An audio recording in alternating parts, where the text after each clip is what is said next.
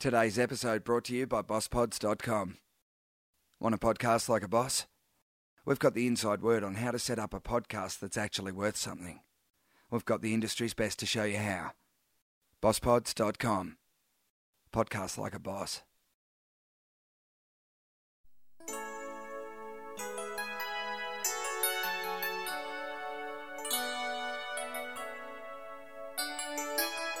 And when the moon glows on clear summer evenings, stars shine far away, and Mother Earth is still and sleeping. Rest now until the day of the birds in slumber.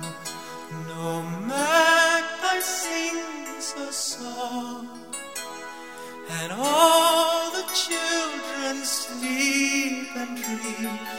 Peace be still, peace be still.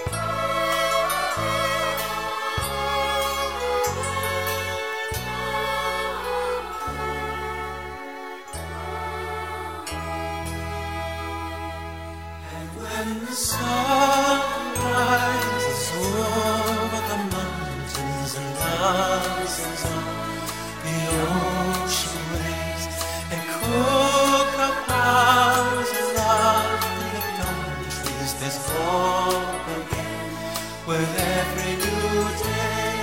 All the birds are singing eternal harmonies. All across this ancient land, we give our thanks for all good things, for all good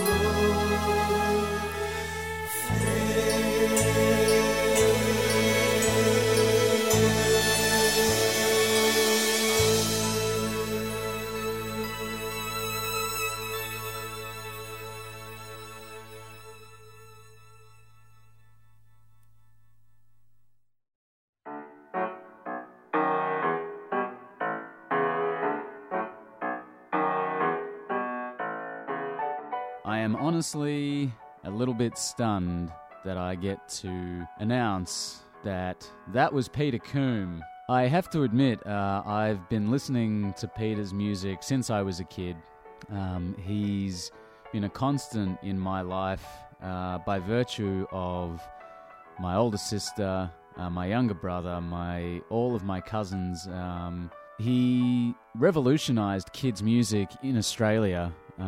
He produced the first ever kids' music video, and in my opinion would have to be one of the kings of silly. Certainly taught me a thing or two growing up about irreverence, and we're going to talk about all that and his amazing career. And stick around at the end, my friends, because I'm going to play one more of his tunes, and this one you might want to sing along to. I dedicate this interview and this episode to my sister, to Claire. And before we swing into the interview, you can find us on Facebook at facebook.com/cunpodcast, on the World Wide Webs at www.comingupnext.com.au, Twitter and Instagram at cunpodcast. Jump on iTunes, hit that magic subscribe button, leave a review, and I'll keep bringing you amazing and some nostalgic guests. Keep your eyes peeled for some of Peter's big kids gigs around Melbourne and around Australia. Just head to petercoombe.com.au for more info. And friends out there, if you are in Melbourne, this coming Friday, the 3rd of June, come down to £1,000 Bend in the city to catch me doing some live podcasting as part of a Co-Ground fundraiser. If you come at about 7 o'clock, I'll be doing a live recording of Coming Up Next with Samuel Johnson. That's this coming Friday, the 3rd of June at £1,000 Bend in Melbourne City. And without further ado, I bring you my ramble with Peter Coombe. Oh. 1, 2, 3, 1, 2, 3. How close do you want me? I reckon just a little bit Closer? Right there? Yeah. How's that? Are you comfortable? No, that's good. I'm very comfortable indeed. I saw your show in Thornbury last year, and I was really struck. I'm quite taken by the fact that your music has really transcended kind of time and space in a way. I had a friend come with me who's probably about 10 years older than me. I'm your demographic, you know. I grew up listening to your music. 30 or 29, 31, 31. yeah. 30, yes. Yeah, and Yeah. Nick's 28. Yes. So He's also in the demographic. Yeah. Just. But I had a friend who came with me who was 10 years older, and he kind of sits outside of that demographic, and he relayed to me actually when I said I was coming to do this interview today that he really enjoyed the show and that he found a connection to the music even as a 40-year-old man. He really quite relished the show that you put on. And I think that's a real testament to the way that you've approached music from the kind of beginnings. And you even released an album last year or the year before. The Thornbury show would have been the North Coast Social Club. Is that the one? Sorry, in North Melbourne. Yeah, probably North Coast. Either was it the Fringe? Mate, it was the Fringe show. Yeah, it was the Fringe show last year. Last year, yeah. Well, I think that there's a lot of misconceptions about children's music. I always think that children's music, if it's any good at all, does tend to transcend age ranges. Yeah. And in a kind of a way, I mean, it doesn't really matter whether you're 40 or 6. I think children's music, which is any good, it's timeless, and you can actually, it has an adult friendliness about it. I mean, you don't get that things like, say, Twinkle Twinkle Little Star or Humpty Dumpty Sat on the Wall, Yeah. although they're very cute songs, I think. They're quite lovely songs. Yeah. But I think you can stretch children. Children are often underestimated, and I always try and stretch them in both musically, intellectually, emotionally, all those things. Give them variety, because I think that's just showing respect for them. And I get very touched when like people come to my evening show, which is one of the ones you're talking about, I presume. Yeah. I did one last night at the Corner, actually, which is wow. my very favourite Melbourne music venue. Yeah. And it was just amazing. 300 young people there singing Newspaper Mama and singing Spaghetti Bolognese. And when you say young people, you don't mean like 5-year-old people. I mean 29-year-olds, like you and you. Yeah. They're really quite lovely. So, Yeah.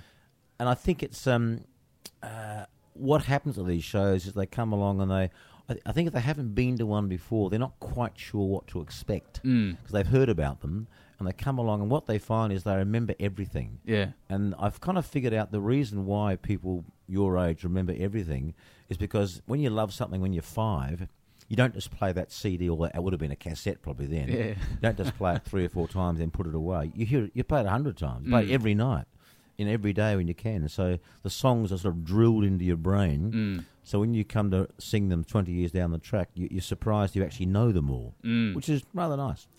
It is. And it must be really touching from the point of view of someone who, I guess you kind of went away for a little while and then you come back and you feel like there's still such a solid and strong connection to these young minds that you were able to influence positively as young people. Yeah, I hope you have a positive influence. I mean, I always think children ought to be positive. It's not that you can't have little messages, but I don't deliberately go out to create messages. I think messages tend to always be a bit heavy-handed, a bit moralistic. But you hope your values tend to come through the music. Yeah. The positive stuff that I sing about. Yeah. Yeah. But how important do you think it is, I guess, in a more kind of bigger picture sense as an artist to be really considered and not sort of not buy into gimmicks? I saw in an interview that you'd done where you're compared to some of the other children's performers who may have had a more global kind of success. Probably talking a group this first name starts with a W, I suspect. Yeah, and rhymes with jiggle. That's right, yes. Or giggle. Or giggle. But, you know, they're really kind of based in a kind of gimmickry, which evolves and changes, but your music is much more, it's got a lot more depth to it, and you kind of redefined the children's music genre in Australia. Oh, thank you. Yeah. Well, well, when I first started doing it, there was really no one, when I say no one that anyone knew about, who was writing new songs for children. This is going right back to about 1982, a long time ago. The only person doing children music who had a national profile was Patsy Biscoe, who was made famous by Glenn Nicholas's famous take-off Pate Biscuit. and Patsy's a lovely lady. I mean, she actually quite liked all that. But there was no one doing original songs for children, and so I started doing it because I think it came out of my experience in London. I did this television series in London for 3 years, and because it was a children's series, I wrote the occasional song for the program. That was Music Time? Music Time, that's right, yeah. And so I was getting onto that sort of wavelength, and I began to realise that children's music suited me as a person because I have a kind of a sun. I suppose people say I have a sunny disposition, which I do. I'm a fairly happy sort of guy, but I have a serious side to me as well. And with children, you can be both. You don't have to be just up-tempo, dance-orientated, catchy chorus all the time. And kids love all that stuff. You can be gentle, you can be soft, you can be subtle. And children like that as well. And I know that because I get quite a few emails from children or their mothers saying, my favourite songs are Wash Your Face in Orange Juice, Juicy Juicy Green Grass, Toffee Apple, and Lullaby for Tom. Yeah. Now, Lullaby for Tom is the last track on Toffee Apple, and it's a song I wrote for my son. And it's a very gentle little thing. It's quite subtle, not complex, but subtle. And it's amazing how many young children like that sort of thing as well. And that's one of the misconceptions often, that children only like this, fast stuff. And they love it, but they don't. They're a bit broader than that. There's a bit more to a child than that. Yeah. I think one thing that you certainly do with your music is treat children like human beings as opposed to a kind of novelty sideshow. Yes, they're not. That's a good way of putting it. They're not a novelty show. They're real human beings who are intelligent. You said both musically, intellectually, emotionally. And I think if you don't treat them that way, it's showing them great disrespect. And I think that goes hand in hand with when you write songs. You take time over it. You don't just rush a song out and think, oh, it's only for kids, doesn't matter. Yeah. I just couldn't do that. And you take time with recording it, mixing it, get good musicians, do it in a good studio, and you really put work into it. I mean, most things in life that are worthwhile, if I had to pontificate a bit, really come from effort. Yeah. And if you respect your audience, well, then and I think that's why people love coming to these evening shows, because they have really loved the songs, and I feel very honoured about that. It reinforces the effort I've put into my writing over the years. That's worth it. Because you have something you're proud of, and people just come along and they love to sing. Like last night at the Corner, it's staggering to hear 3,000 young people singing every song from beginning to end. It's just amazing. And I've done these shows about probably, maybe I've done 90 of them now, all over Australia, and the reaction is always very, very similar. That they just love to sing them, and it's quite touching. I love it. In doing some research last night, and putting your name into Google, inevitably videos come up in the search. And I certainly did enjoy revisiting Mr. Clickety Cane and right, Spaghetti Bolognese. That's the big one. Mr. Clickety Cane. Oh, yes. What is it about washing your face with orange juice that people just love? It's probably, if there is such a thing as a classic children's song, that probably is it. In the sense that it's got a very catchy chorus. It's really quite silly. It's ridiculous. Yeah. It's an echo song, but it's an accumulative echo song. It gets longer and longer and longer. And of course, the last verse is the silliest of all. Belly flop on a pizza. Belly flop on a pizza. Now that's expanded into this whole lot of business now, and I do it in the show. So in a way, it sort of ticks all the boxes of what makes a good children's song. And that it's a kind of a bit of a sleeper, that one, because it was never the title of an album. It just sat as track number 3 on the original Spaghetti Bolognese album.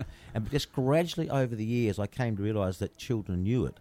And now, like 32 years down the track, every child knows it. I can go into a school and I know that if I sing that song, that they will simply sing it back at me, and there are no exceptions, which is quite extraordinary. That is extraordinary. So that's a kind of so it's lovely, but it means I have to sing the song in every show. Yeah. I cannot do a children's show and not do Mr. Clickety Cane, or it's often called Wash Your Face in Orange Juice these days. 'Cause if I don't, people complain. So I just do it and enjoy it. Is there something in that? I mean, I've had a few musicians on here, and there's something, it's funny, and I've spoken to a few stand-up comedians as well, and there's this contrasting experience that's quite palpable between comedians and musicians, where when people go to a comedian's show, they don't want to hear the stuff they've already heard. They don't want to hear what's familiar. They want to be shocked, and they want to hear something funny and fresh. That's right. Whereas when they go to a musician's show, it's exactly the opposite. They want to hear the familiar. They want to be able to sing along. Is that something that is kind of a challenge to grapple with as a musician? It's only a challenge in the sense that there's a part of you would love to do an entire show of songs I never sing live. That'd be wonderful if I could just get up and do, say, instead of, say, doing, like last night, do 21 songs that they all know well, do 21 songs that I choose that they don't know or don't know anywhere near as well, and sing them. That'd be fabulous. But that would be, to me, being really quite disrespectful or selfish to your audience, because they came along, they know what they want to hear. They want to hear all the songs from Toffee Apple, Spaghetti Bolognese, Newspaper Mama, and Chopsticks. They're the four big albums. Christmas Time is a Christmas album I have. It's also a big album. They want to hear songs on that one. So basically what you end up doing is you mix and match a little bit. I throw in a couple of lesser known ones last night. There's a song I've got called I Just Love Peanut Butter, which most of them wouldn't have known, but it's very up-tempo, and if I do it early in the set, it works really well. But towards the end of the set, you really got to do the kind of the ones may know really well. But when I do a school show, that's when I can introduce kids to some new songs. So especially near the end of the beginning of the show. Now I've got a new one called Quirky Bazooki, the Turkey from Turkey. And it's a song about this turkey that travels the world and meets another turkey, and it's a kind of very tongue in your cheek. Yeah. And in the song, I list off 46 country names. So it was a nightmare to learn, but it's my fault. I wrote it. I didn't have to write that. Yeah. And it was quite a challenge. So, but that's so in the children's show that I do at schools, my stripped down solo show, I can then introduce new stuff, but still do some of the old stuff near the end, because again they expect it. And I think it's reasonable to expect it. But you're right, it's a good point you're saying. With comedians, you come along, you want to hear a whole lot of new material. You don't want to hear the same jokes. You just want to hear new stuff. Yeah. So stand-up comics have to constantly do different shows. Be evolving, but children love the familiar. And I mean, adults are the same. I mean, if I go and hear someone like Paul Simon, there's certain songs I really hope he's going to sing, because there's certain ones I love dearly. But then again, someone like him, he's got an enormous repertoire. Well, like I have too, I suppose. And you'll get a mix of some of the favourites. Here's the same thing. You'll always hear Sound of Silence. Yeah. You're going to hear Bridge Over Troubled Water. And the others you just don't know. One thing that did strike me about the gig in North Melbourne that I went to last year, you did a cover of Here Comes the Sun, I think it was. Yes, that's right. Yeah. Yeah, and it was extraordinary. I think it was the highlight of the evening for me. Yeah. I was like, I would love to hear more of you playing that, because you obviously really connected with the tune, and it really kind of it washed through me as you were playing it. Good, it's a gorgeous song to sing. It's a guitarist dream, that song. It just sits under the finger so beautifully. It's also it really sort of points up an interesting thing about contemporary music. I think there's been a definite demise in the quality of melody writing over the past, say, 25 years. Writing good uncliched melodies is really difficult. It's very, very difficult. I suspect that's partly why there's been less of them over the last 20 or 30 years. And probably almost post-Beatles, there hasn't been a lot of really strong melodic writers. I mean, a lot of people who write great lyrics, but not a lot of strong melodic writers. And in the end, of course, there are only 12 notes in the scale, so rearranging those 12 notes in constantly different ways over the years sort of gets harder and harder, really. But melody writing is an incredible skill, and I work very hard at that, to try and produce melodies that are just a little bit different, have little twists in them that haven't been done before. But it's hard. You've really got to work at it. It doesn't. You occasionally get a melody that drops out of the sky from nowhere. And when you do, you're just eternally grateful. And for me, that one was Newspaper Mama. I wrote that in about an hour and a quarter, which is very fast wow. for me. Yeah, Just came out of nowhere. You don't know why. It just happened. So, but most songwriting is really a lot of hard work. Not to kind of go into your process for writing Newspaper Mama, but what was, I guess, influencing you as you were kind of sprawling it out on the page as it was kind of coming through you? Do you know, I can't really remember that actual process because it's that song, I wrote that in 1988. Wow. I can remember where I was. I was in the family room in my house, just sitting at the table, and I can just simply remember, maybe I just read the newspaper, it just somehow came out of nowhere. It's just the mystery of songwriting. When someone says, how do you write a song, you can tell someone up to a certain point. But there's a certain point where you just can't go beyond it. You don't even know yourself. I mean, I'm writing a song now, and I just finished writing it before I left Adelaide to come to Melbourne. I don't know how I got that last bit. You experiment. Something kind of falls into place, which you really can't describe. And Newspaper Mum was a classic example of that, where it all fell into place very quickly. This song I just finished on the other day. That's taken me hours, but it's finally fall into place. It's a bit like I always think of a mountain stream coming down from the top of a mountain like a river. There's a sort of a natural path that stream tends to take. Yeah. And songwriting's a bit like that. You can break the rules. You can make the stream go in another way, but you've got to be quite clever to do that. If you break the rules, you've got to break them in a way that just works, and that's in a way where perhaps the skill of the songwriter comes into play. Yeah. I'd love to know how you actually got into music, because you were a self-taught guitarist, weren't you? Yep. In what, the 70s, late 70s? Yeah, I started playing guitar in the late 60s. Okay. And I was influenced by people like Paul Simon, a group called Peter, Paul and Mary, who were huge in the 60s. Really, they were like Radiohead now. Wow. Or like Coldplay, yeah. So I listened to them. I was influenced by them. But yeah, largely self-taught. I had quite a few piano lessons as a young child, about 4 years of classical piano, which was always useful. It's useful to be musically literate. You don't have to be musically literate. I mean, people like Paul McCartney. I don't think Paul McCartney can read a note, as far as I know. Yeah, wow. And it hasn't seemed to have held him back very much. No. He's had a fairly fruitful career. Fairly fruitful career, you'd say, yes. So, yeah, but I have had some training as a piano player, but guitar was very much listening what other people are doing and adapting it to your own style. But then, because in the end, music is about the ears, not about the eyes. What were you doing at the time? Were you at university, or was this still in school, or what were you studying? Something else, and you kind of just took this tangent on life? Yeah, I started at teachers' college, and I think I picked up the guitar that year. I only started playing guitar when I was about 17. I was quite a late beginner. But once you get something and you love it, you just practice and practice. You can't put it down. Yeah. And in a way, that's how you become a good player. You just love it so much. Every spare minute, you simply pick it up and play it.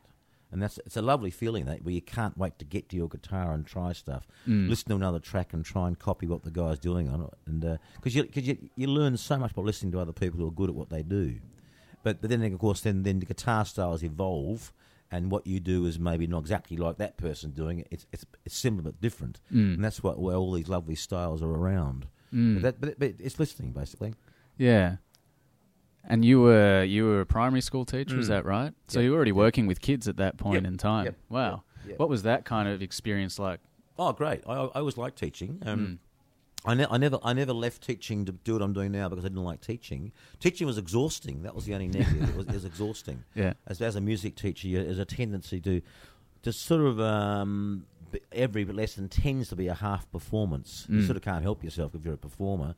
But that's exhausting. It's like doing sort of 7 half concerts a day, every day. Wow. So it's wearing. Yeah. But it was lucky that in 1982, I happened to be on television. I had this BBC television program which I made in London, which the ABC bought here. I was also making some ABC radio programs. So my thinking was, well, if I'm ever going to do this full-time, become a full-time children's singer-songwriter, now's the time to do it. Yeah. At least I'm known. And I can then start off by doing shows in schools, and people ask me because they know me. Now, having said that, as a rule of thumb with schools, it's all very well to be well known, but once you get in front of those 250 kids, if you can't produce it, you can't produce the goods, forget it. You're not going to get asked back. And that's the great thing about children. They're quite unforgiving in that sense. Yeah. We adults are very polite. We'll put up with something a bit boring for a long time. Children won't. You've got about 2 minutes. And but that's great, because it forces you to produce something in a concert that simply works. So I got asked in the first place. This is 83 when I first started doing this, because people knew me. But once I got there, I had to very quickly develop a show that worked. And luckily I did. Luckily you did. You certainly did. What was the impetus to go and live in London? I think, well, I can remember clearly a very dear friend of mine, a guy called Graham McCarthy, who is a very successful folk singer in London with his wife Lynn in the 60s. I was living in Sydney at the time, and he sort of said to me more or less, look, why are you wasting your time here? He didn't say those words. Why are you here? Just go to London. Just go there. Just make the leap and go there.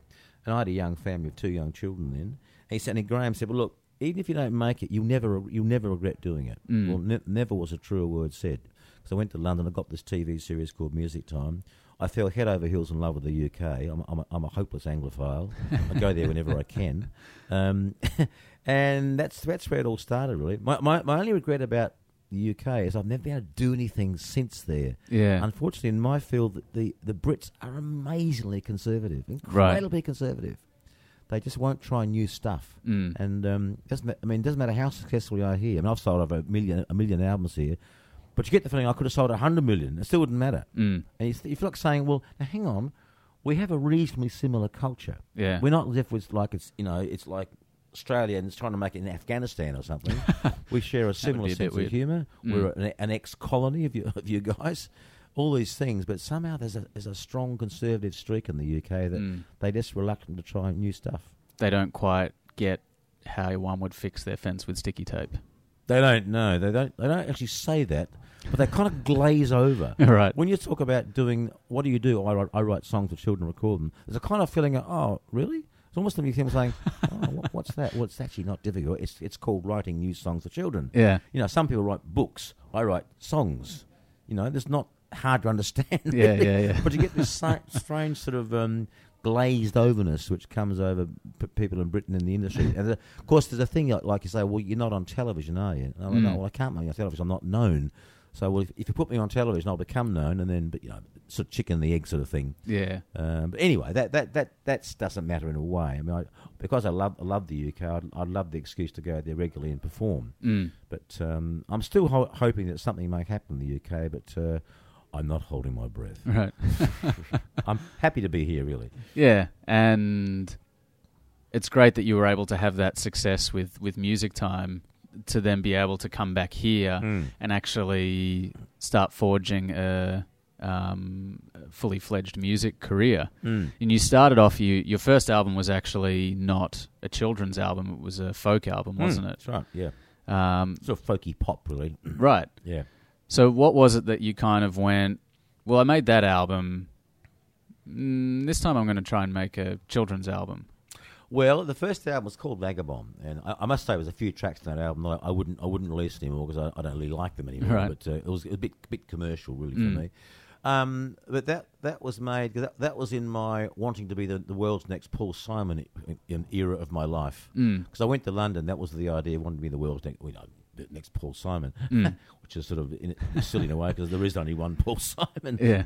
And anyway, there's a million other people who want to be the world's next Paul Simon. Anyway, I didn't actually make it in that sense. But while I was there, I was sending back songs to the ABC, particularly in Sydney, and they were using them. Places like Play School were using my songs, and I realised then that I think I had a certain ability to relate to children and write songs for children. It appealed to my personality, my silly part of me and my sensible part of me.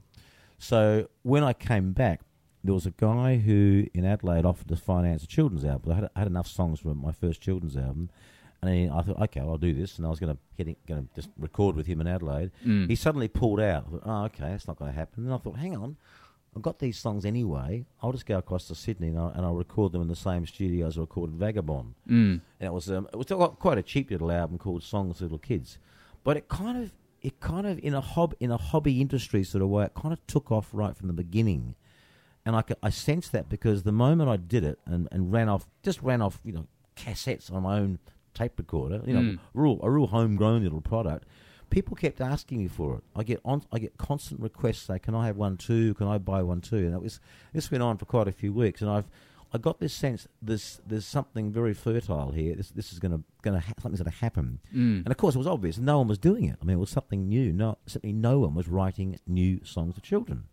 And you can think, well, why not? I don't know why they weren't, but they weren't. And so that gradually expanded to then Spaghetti Bolognese and then Toffee Apple, and the ABC took on Toffee Apple, made them a video clip, and that went sort of viral in a modern sense. It was all over ABC television screens, and I became just well known through that. So that's how it all started. And Toffee Apple was like the first ever kids music video made in Australia, wasn't it? Right. Yeah. That was a lucky break. There happened to be a lady at the ABC called Diana Manson who used to manage Robin Archer, who's a quite a famous Australian singer. Producer. Anyway, I went to Diane, and she took me on an artist, and I said, "Look, I've got this song called Toffee. But wouldn't it be great?" Thinking, this is pie in the sky there. But wouldn't it be great if you could actually turn to a clip, put it on TV, so people could actually hear the entire song, like it came with a pop song. It goes on television, Triple M or whatever, triple or something like that, and or Triple J. And then you get a chance to hear the song and decide, do I like it or not? Can I buy the album of it? Can I buy it off iTunes or whatever? Because children's music does not have an outlet. No one plays children's music in terms of a mainstream radio station. So anyway, to my amazement, he said, yes, let's make a video clip of Toffee Apple. So they did. And, of course, it got put on ABC television and showed umpteen times, hundreds and hundreds of times. And people bought the album in huge numbers. And that set up a tour, of course. Then the next one, Newspaper Mama, then Chopsticks, the Christmas album. That sort of just escalated from there. But all that was kind of happening in a way was what happens in pop music. I mean, people get the chance to hear an entire song and decide, do they like the song or does it drive them crazy? In which case they won't buy it. So in a way, it was just doing what pop music's always done. Give the public a chance to hear something before they buy it. And you also won... Or you kind of invented a category of the ARIA Awards, which you also won for Toffee Apple, which was Best Children's Album. That's right, yeah. I mean, you're kind of starting to make waves in the early to mid-'80s as a child or children's musician. Do you remember what that was kind of like in the moment, like what you were feeling and the kind of esteem you were building for yourself? Oh, I knew it was building. I knew between 83 and 87, I knew that. I mean, I was getting loads of work then. I was doing 200 shows a year, which is really quite exhausting. Yeah. But I was doing 200 shows a year, and the school shows were working very well. I developed a whole school act, and it was working well. But I knew if I was going to do more than just do all this stuff in Adelaide and South Australia, I didn't want to see myself doing that for the next 30 years. I thought that there has to be a way of developing this nationally. So that's when I did the Toffee Apple video clip. I thought someone in the end will see the common sense of this, that if people like it in South Australia that much, surely there'll be people that like it in New South Wales and Queensland and Victoria and Western Australia. So that's when Toffee Apple came out, and it really just exploded. Yeah. And all it was the clip on television being shown before play school, after Sesame Street, and in the afternoon sometimes. And people got to know the song. And, of course, it was available through the ABC shops. That was a critical part of the link. And, of course, then I became really well known. And, of course, then I'd set up tours that were all around Australia then, which I did for quite a few years.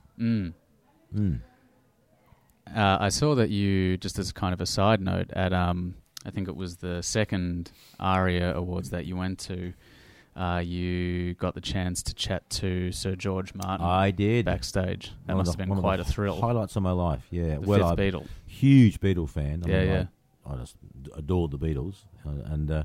And what happened was I was there for the ARIA one for Newspaper Mama, which is 1989. And it just so happened that George Martin was the keynote speaker, being brought out from London to be the keynote speaker. And in the winner's room after... He was there because he'd been a speaker, but Kylie Minogue was there as well. And it was the year that she kind of broke. She suddenly became huge. She must have had a big hit, I think, that year. locomotion or something. Anyway, but in the winner's room, what struck me as really odd, there's Kylie. It's very, very cute. She's a very sweet, young girl then. And all the journalists were like bees to honey just went to her. Yeah. And there's George Martin, the guy who did the orchestration for Yesterday, Yeah. produced Sgt. Pepper's Lonely Hearts Club Band, Abbey Road, every Beatle album. He's over there by himself having a cup of tea. No one wants to talk to him. I thought this is something absurd about this. Madness. I mean, Kylie's sweet, but this guy's a really big deal if you know anything Living about rock legend. music. He's a big deal, And produced probably arguably the most famous album of all time, Sgt. Pepper's Lonely Hearts Club Band. Anyway, so I got the chance to have a long chat with him. Not silly stuff like his autograph. We chatted about music, and I chatted to him about the last track on Sgt. Pepper's Lonely Hearts Club Band, a song called Day in the Life. This amazing track where Paul McCartney sings one bit, John Lennon sings another bit, and there's this amazing orchestral ascending scale that happens twice in the song. And it's when you hear it, it's kind of all very ad hoc. If you know the track, when you hear it, you know what I mean. And I asked him just how he did it, and it was fascinating how he did it. You simply take these classical musicians, and you start from their bottom note, and you say you've got X number of bars to get from there to your top note. And when you hear it, you can just see it. You can hear it all happening. So they sort of find their way to their top note. No notes, of course. You've got to find your way within a set number of bars. And of course, it gives the whole thing a feeling of tension, because most classical musicians, unlike jazz players, they like dots. They don't want to play without music. They get very anxious. Most of them can't anyway. They need dots. So to say to these classical musicians of the London Symphony, get from that note to that note, whenever, in any way you like, was a challenge. And that was fascinating. That was very clever, I thought, him to do that. But apart from that, he was just a really charming man, lovely man. And I was very sad when he died about a month ago. I mean, he's about 90, but really incredibly influential. And the Beatles were extraordinarily lucky to have met him. He was a great influence on them, sort of a civilising influence in a way. And of course, he had all this classical background, so that's why he did, orchestrations for them. And it was a long answer to your question, but it was a great pleasure meeting him. Yeah. How important is it for you as a musician, and how important do you see it, maybe even as just any sort of creative or artist, to have that really deep knowledge and education to be able to be like a George Martin and to be able to create in these kind of unique ways? Well, I suppose in my field, the children's field, it is important to have the right sorts of knowledge. I mean, I think there's things like knowledge of children, how children tick, how they think, what they like, what they don't like. That's critical when you're performing to them, because you've said you've got these short concentration spans. You've got to know about that. I think it's important to understand that they need to be respected as an audience, and because there's the occasional children's songwriter who doesn't respect children, and they just think anything's okay, and some of them even just say I don't even like children. Now, how you could perform for children not like them beats me. Yeah, that's absurd. Sounds like an oxymoron. But it does sound like an oxymoron, doesn't it? Yeah. But that's just not often. I mean, I've just met the occasional one is sort of given that sort of sense. But yeah, it's important to have. In the case of George Martin, obviously he had classical music background. He was a producer. I've learned to be a producer of my own albums, learn how to work in the studio. So you need to have that. And I think also you simply need to have.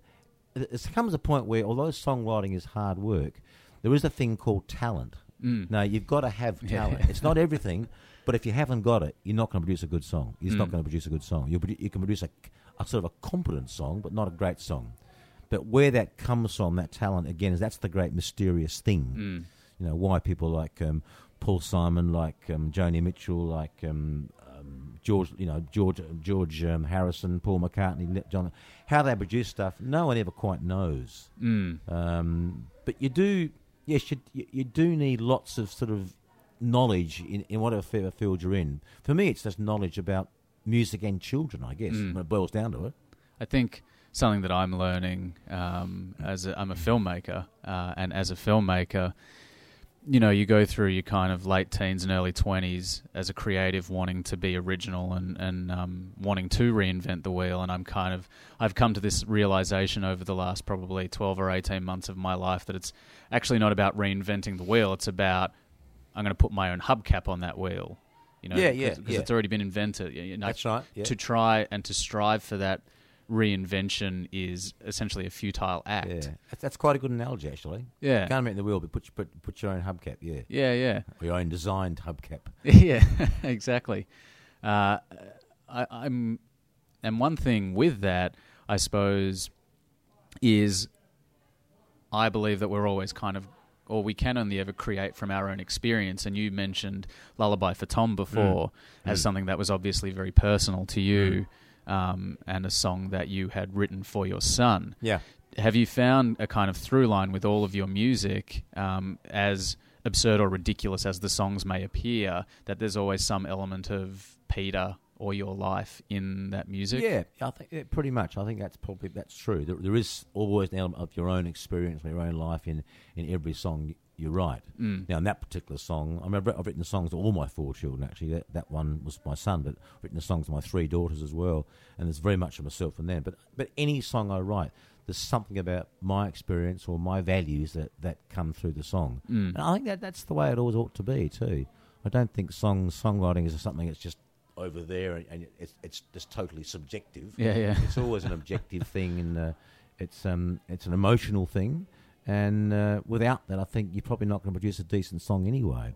So there always is bits of you, even if you don't know it. There's bits of you in a song, in any song you write. And I think one of the amazing things about children in particular, which you touched on before, is their lack of awareness or that innocence that they have that demands authenticity. Yeah, that's right. It does demand authenticity.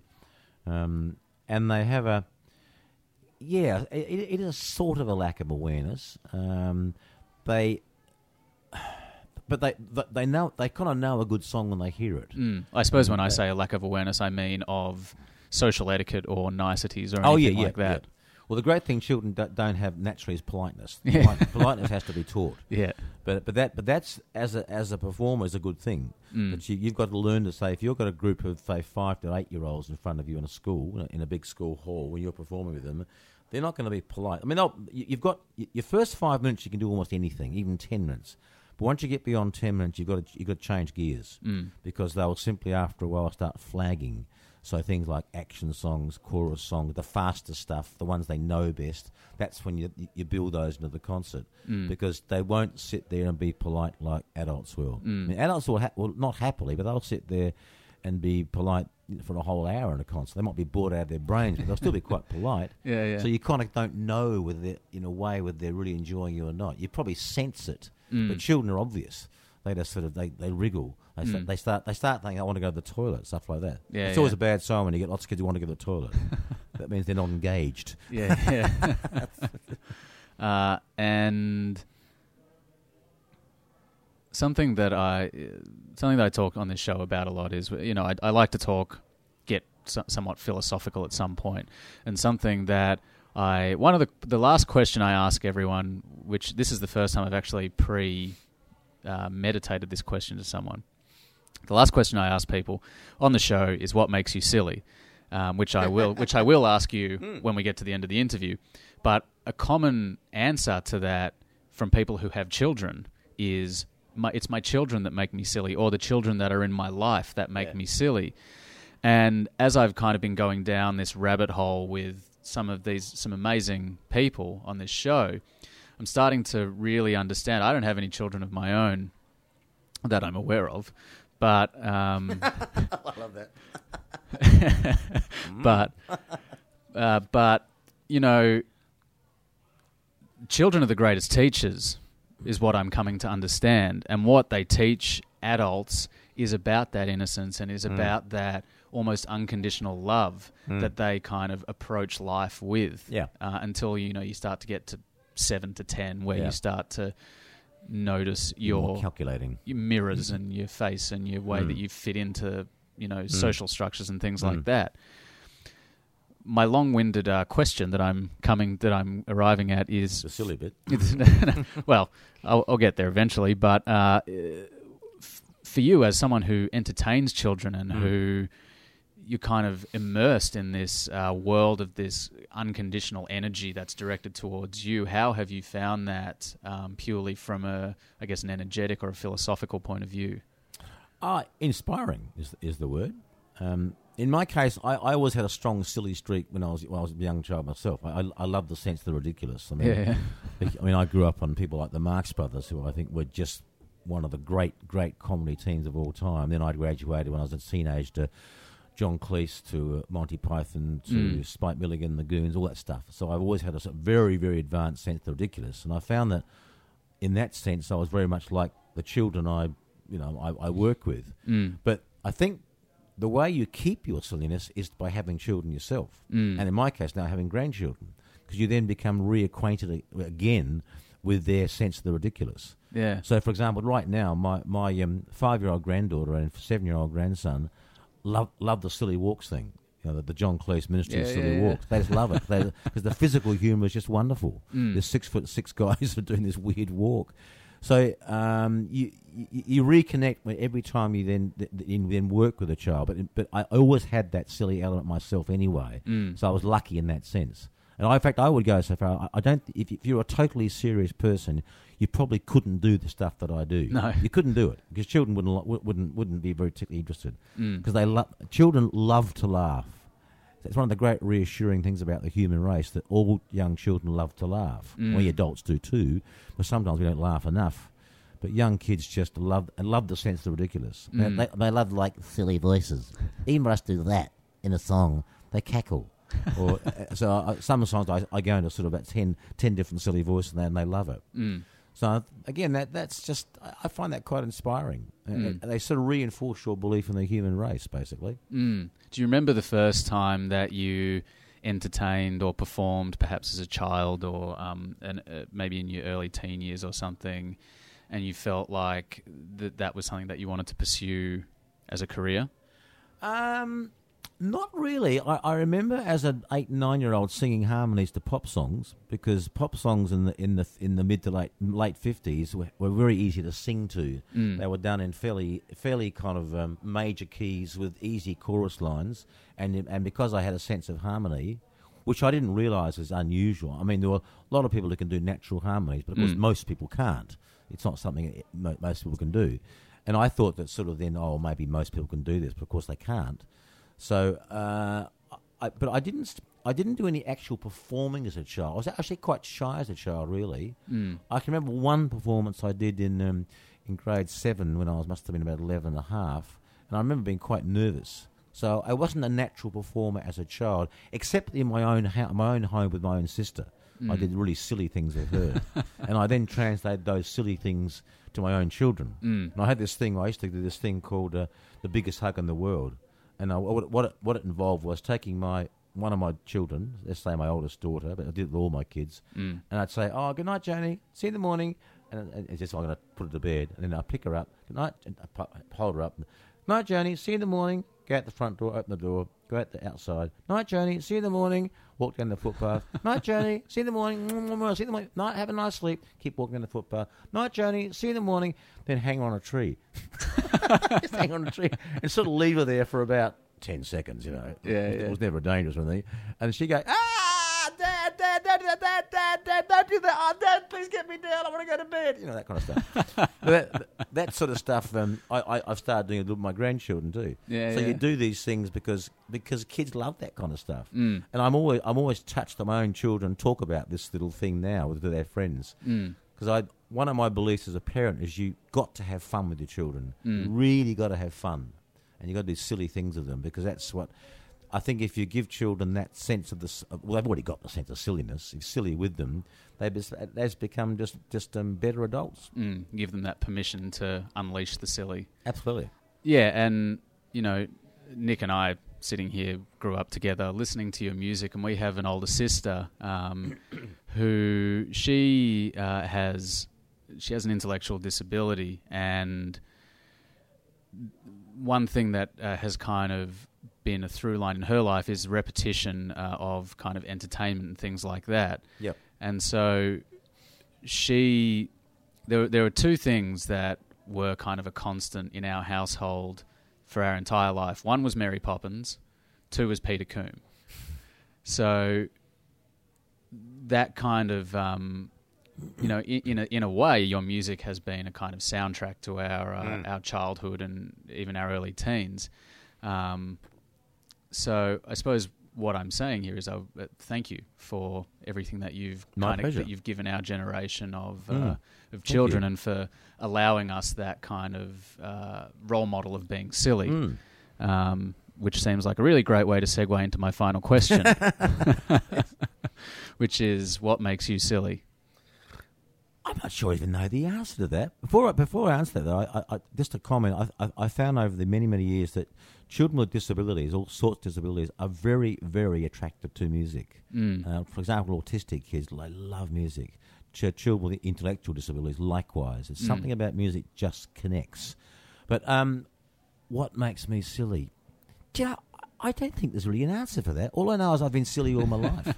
I mean, I'm really serious right now in this interview, but really, I do really silly things with my grandchildren. Play all these silly games with them because I just love doing it. But why are some people silly and some people aren't? I don't really know. I can't think of an answer that rings true. That would be a reasonable thing to say. I'm silly because of such and such. I just am, and. Maybe it's got something to do with your disposition. I could advance one theory possibly. I had an idyllic childhood. I feel very, very fortunate to have two parents who love me very much. I love them, and I had no major traumas growing up. Beyond the usual stuff that teenagers go through. But that maybe that gave me the license to be silly. I was never told not to be silly as a young child, and I could have been. So that allowed my natural silliness to kind of flower, if you like. But I still don't quite know where that comes from. I mean, why do you get people, something like a Spike Milligan or a John Cleese or any contemporary performer, a comedian? I don't know.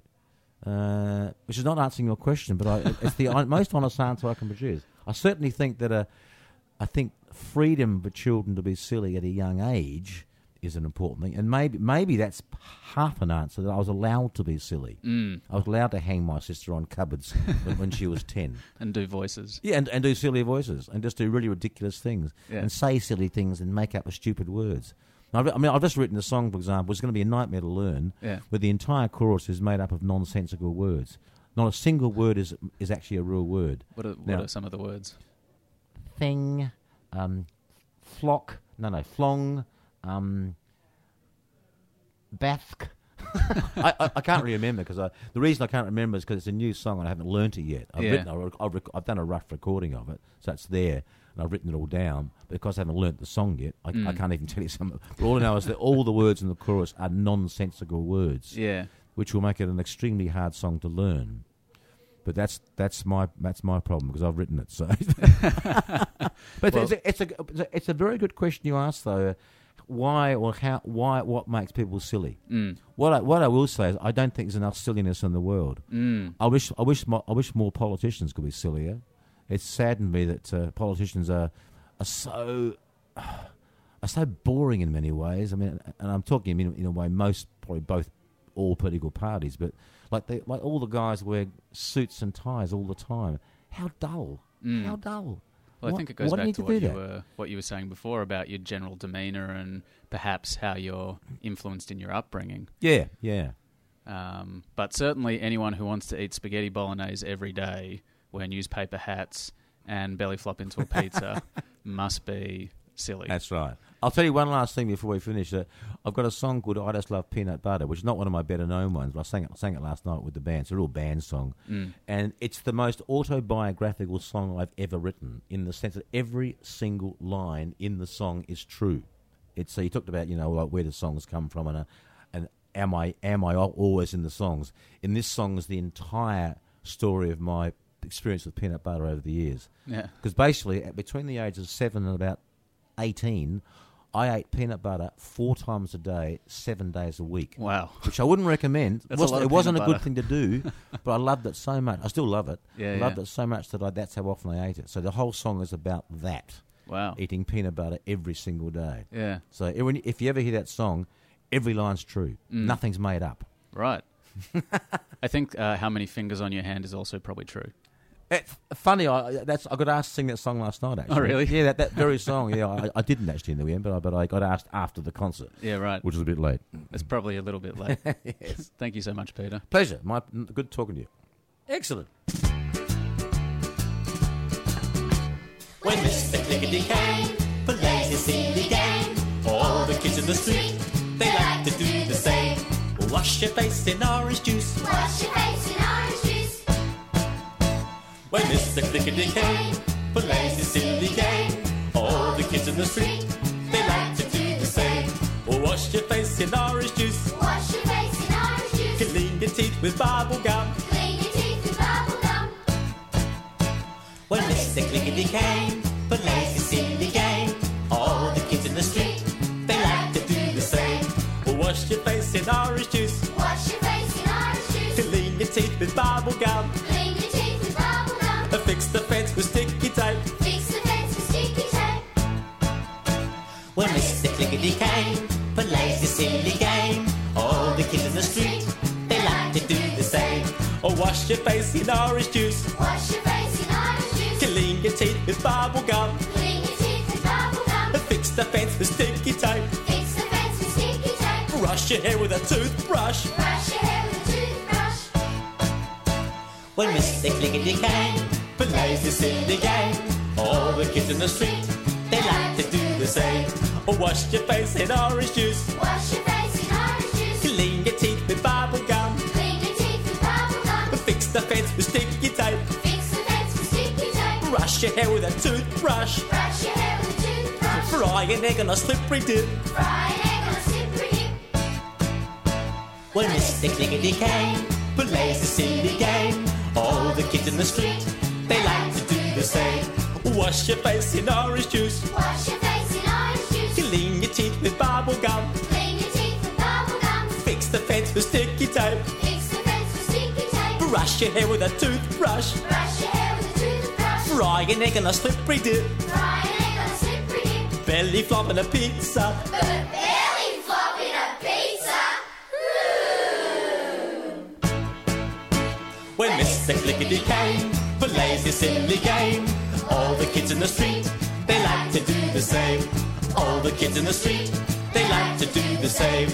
All the kids in the street, they like to do the same. Silly game.